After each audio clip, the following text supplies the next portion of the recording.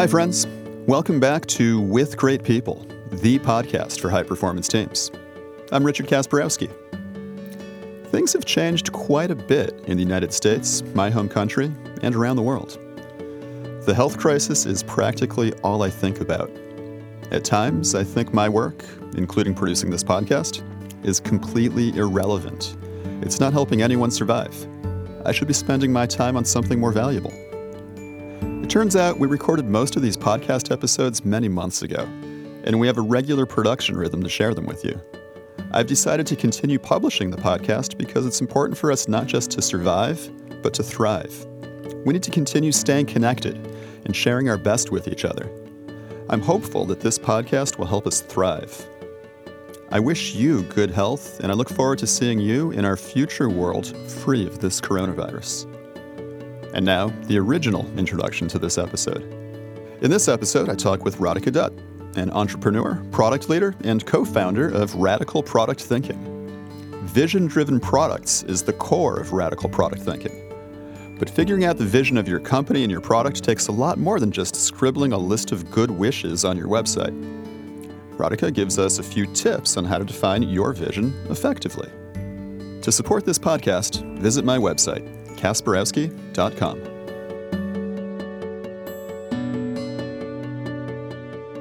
Our special guest today is Radhika Dutt. Hi, Radhika. How are you? Hi, Richard. Thanks for having me. I'm good. How are you? I'm fantastic, and it's my pleasure having you on the podcast. I'm so glad you could join us today. Likewise. I was looking forward to it. Will you introduce yourself to our listeners? Great. So I'm Radhika Dutt, and my background is that I've been an entrepreneur and a product leader, and I've built several products.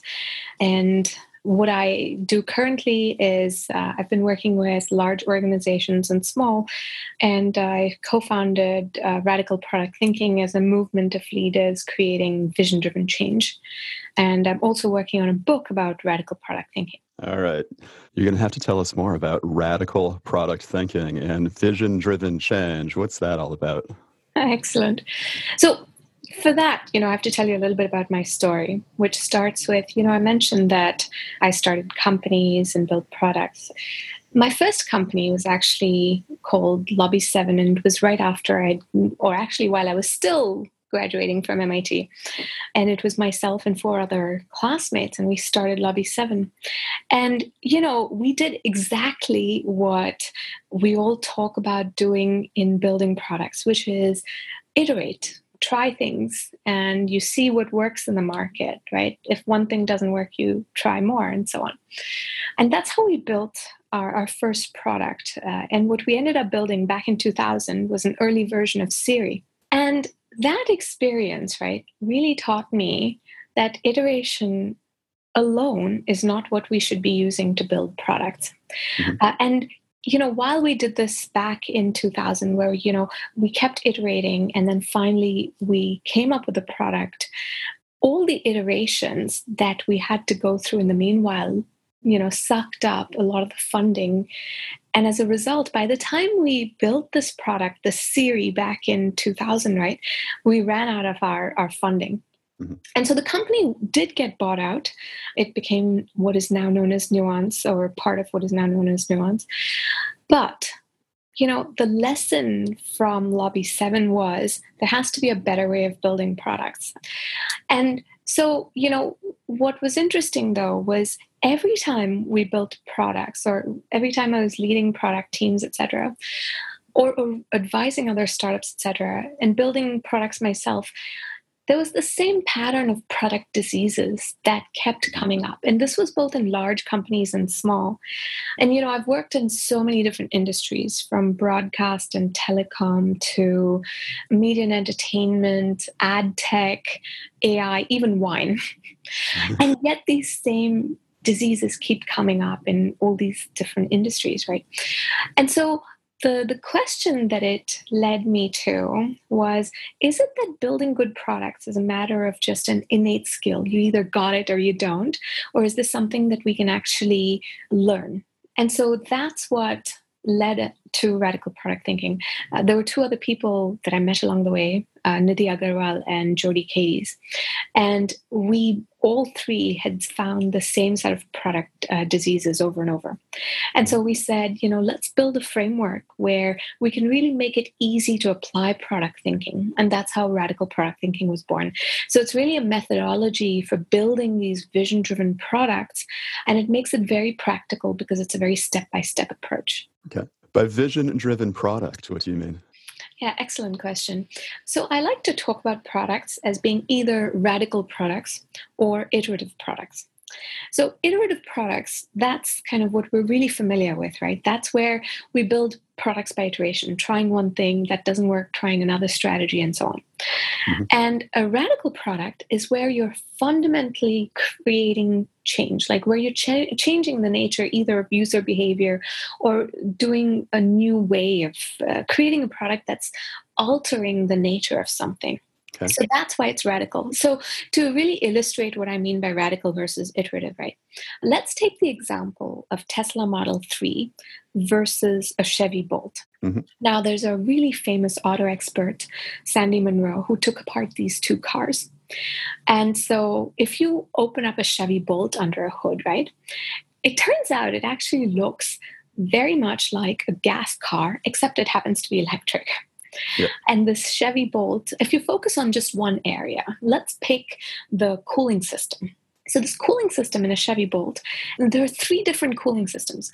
One's for the engine, one is for the battery, and one is for the cabin. And if you, let's say, compare this to a Tesla Model 3, you open it up and it looks nothing like a traditional car, right? And if you focus in on just the cooling system, you find that it's one single system that does heating and cooling for the entire car. And they actually call this thing Super Bottle. And they designed it ground up from scratch. Even, it's an incredible, piece of just thought process. And what was particularly astonishing for this auto expert was he was saying, we've talked about this in Detroit for a long time. But the thing is, in Detroit, each of these cooling systems and components of these cooling systems would be somebody's fiefdom. And so when Tesla had to come up with this, right, they were not limited by silos in a company, right? It was figuring out how to do something and fundamentally create change. And a radical product like Tesla's is also driven by a very different vision compared to the Chevy Bolt. So if you compare the two visions, Chevy Bolt's vision was they wanted to beat Tesla Model 3 to market with a range of over 200 miles. It was a vision that was about reacting, right? Okay. If you look at Tesla Model 3's vision, that was about making an affordable car that made it so that we were reducing our dependence on fossil fuels without making it a compromise for the driver. Right. And so these fundamentally different visions led to fundamentally different products. So in the result basically is that the Model 3 is a radical product that Sandy Munro says, this is not inching up. It's really a revolution. Right. And the sales results show for it, right? It's been outselling the Mercedes Class C, BMW 3 Series, and the Audi A4, all of those combined. Mm-hmm. And the Chevy Bolt, by the way, it's not a bad car. Actually, it's a nice little car. It's just not revolutionary. And so that's the question that we have to ask ourselves and what we're building in our teams. Do we want to build iterations of status quo, which, by the way, may be okay in certain cases. If you have an established product and, you're growing it, etc., maybe you're just building an iteration. Or maybe you need to think about building radical products. And that's really what radical product thinking is about. How do you build these radical products? All right, thanks. Now, this is the podcast about teams and the best teams that you've ever experienced in your life.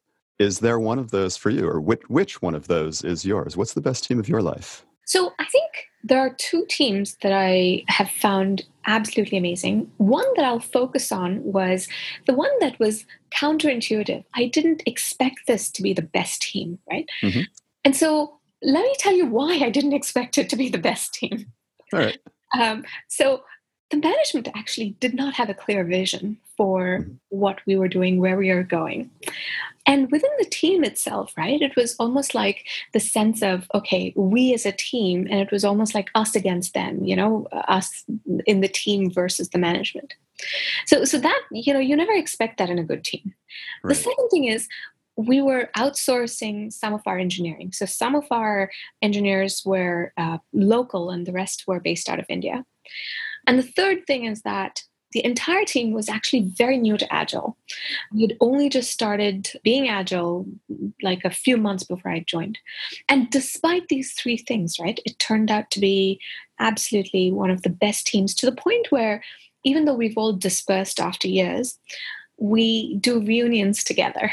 Wow. We go do our thing that we used to do, when we were all working together. And it's something that continues today. All right.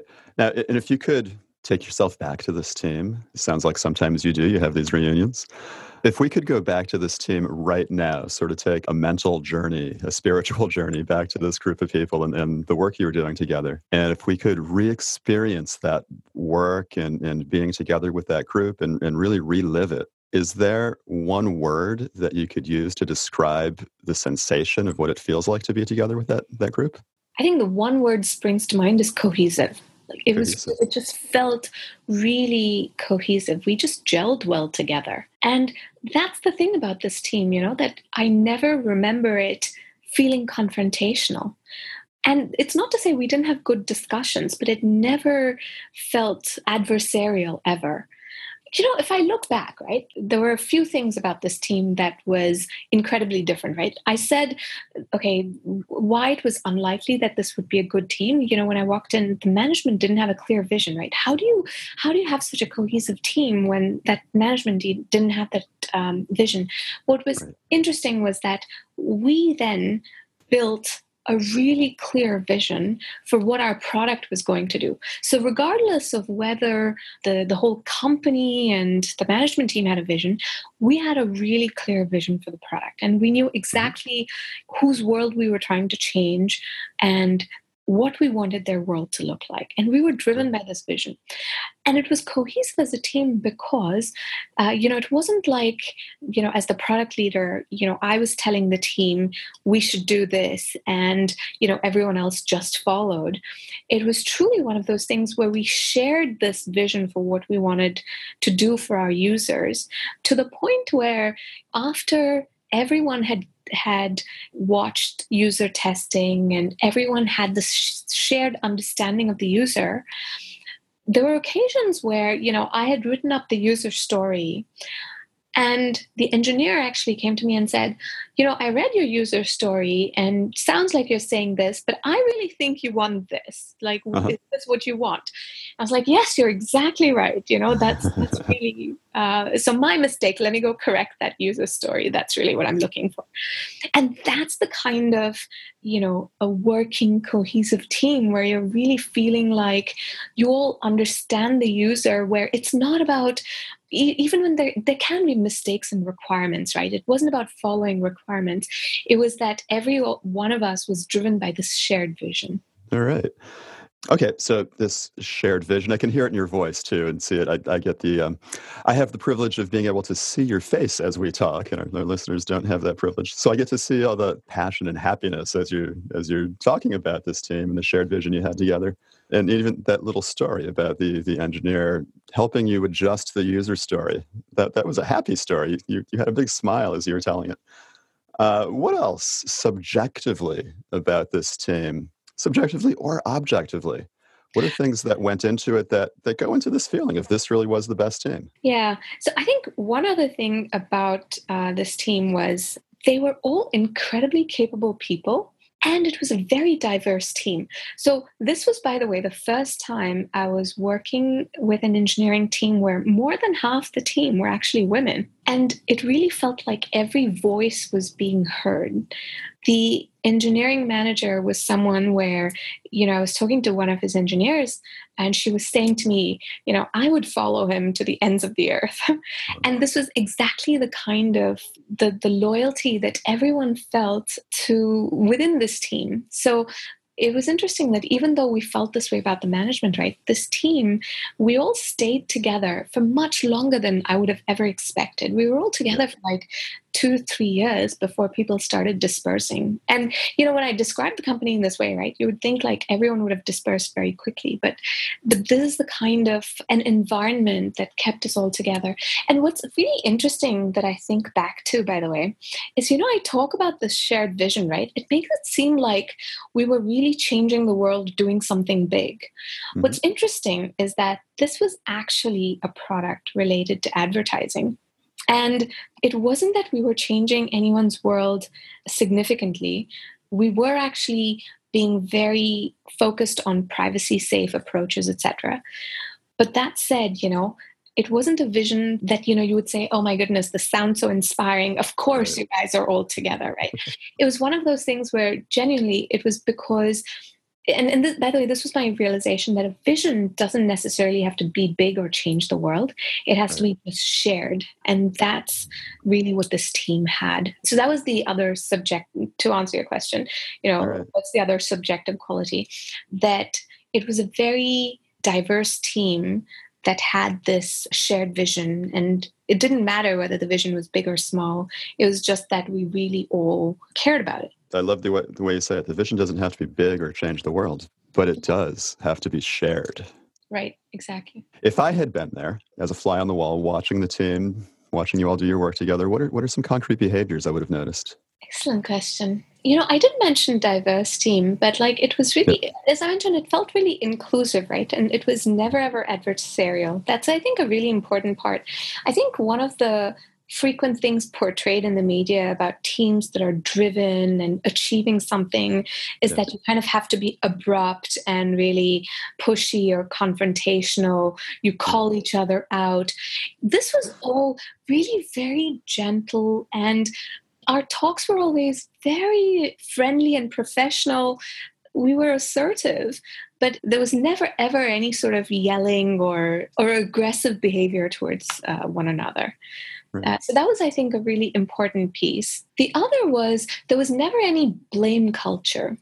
So, if things went wrong, it really didn't matter whose fault it was, who did what. We never even asked that question, like, what did we do? It was always from the perspective of, what do we do differently next time?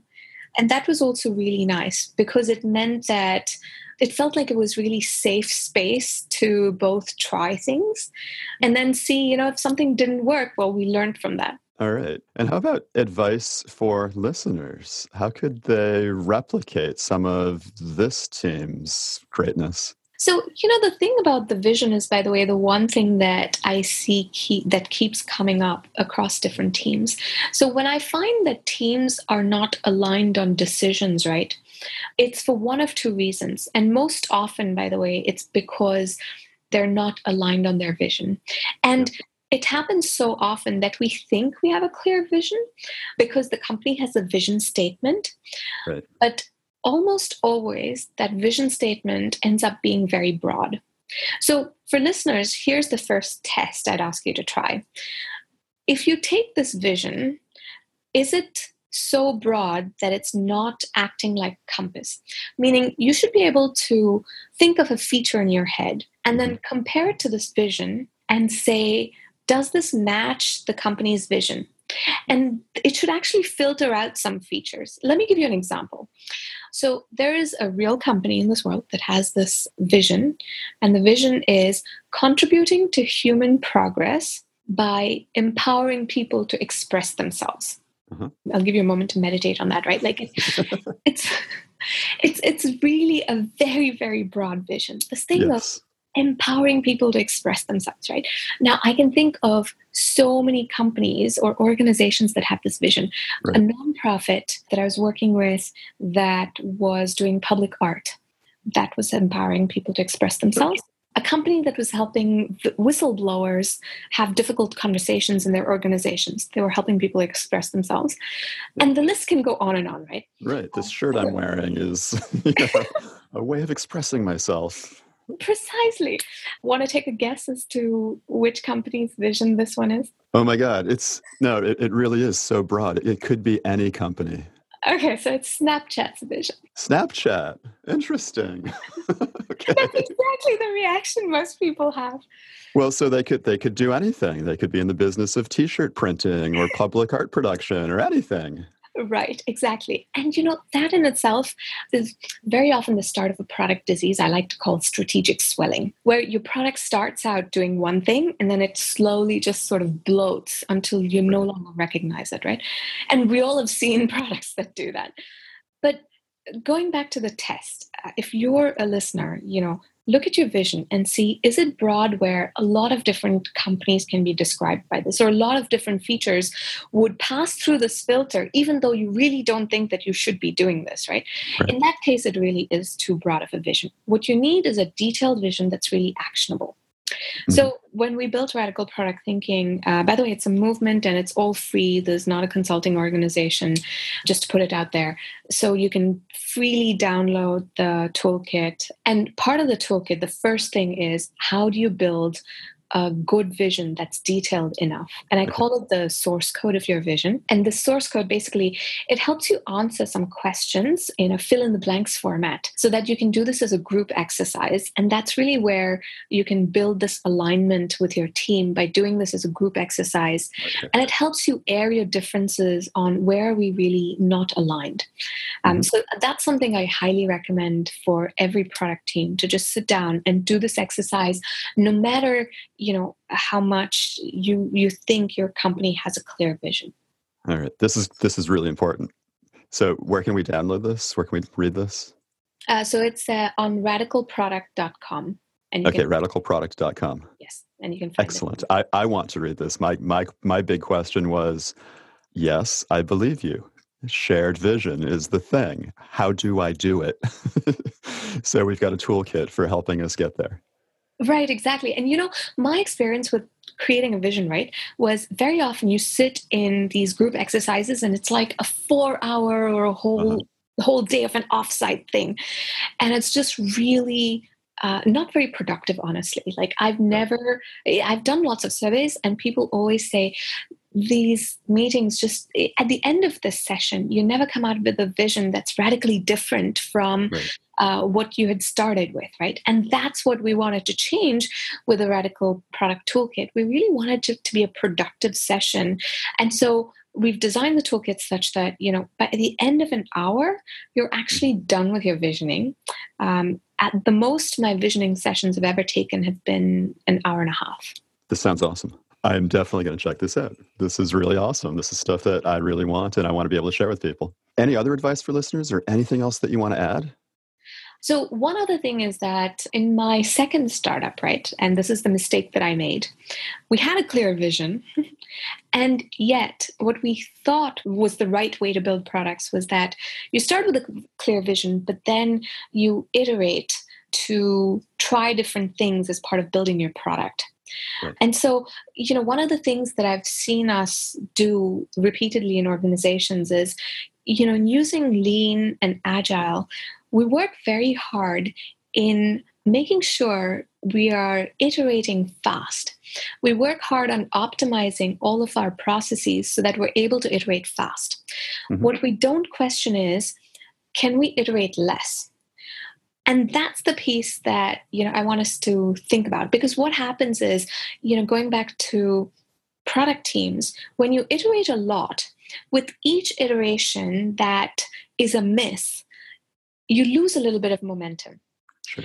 And so as you lose some of this momentum, it kind of chips away at how fast you're making progress, right? And Mhm. just how cohesive the team is, et cetera. And so the big learning for me from my second startup was having a good vision is very important, but the next step after that is that you have to translate that vision into a strategy, and your strategy has to be what you then translate into priorities, and then into execution and measurement, meaning that your entire product development approach, it should be driven by this vision and strategy. And the iteration is kind of the last part. It's how you actually test your vision and strategy in the market, and then you make progressive changes. But Okay. it's so important to really start out with not just the vision, but also have a clear strategy. And that's part of what we defined in Radical Product Thinking as well. All right. And We've got the website radicalproduct.com. How else can listeners get in touch with you? Yeah, I actually really like to have conversations with people and understand kind of how they're building radical products, especially because I'm working on the book. I love hearing people's stories of how they're building radical products. So yes, the best way to reach me is through LinkedIn, and the second is through Twitter. But I'm a lot more responsive on LinkedIn. All right, and we'll put links to those in the episode description. Radhika Dutt, thank you so much for being with us today. I really enjoyed this conversation. Thanks. Thank you so much. Likewise, I really enjoyed it. Hi, friends. Thanks for listening. And remember, to support this podcast, sign up for my newsletter at kasperowski.com.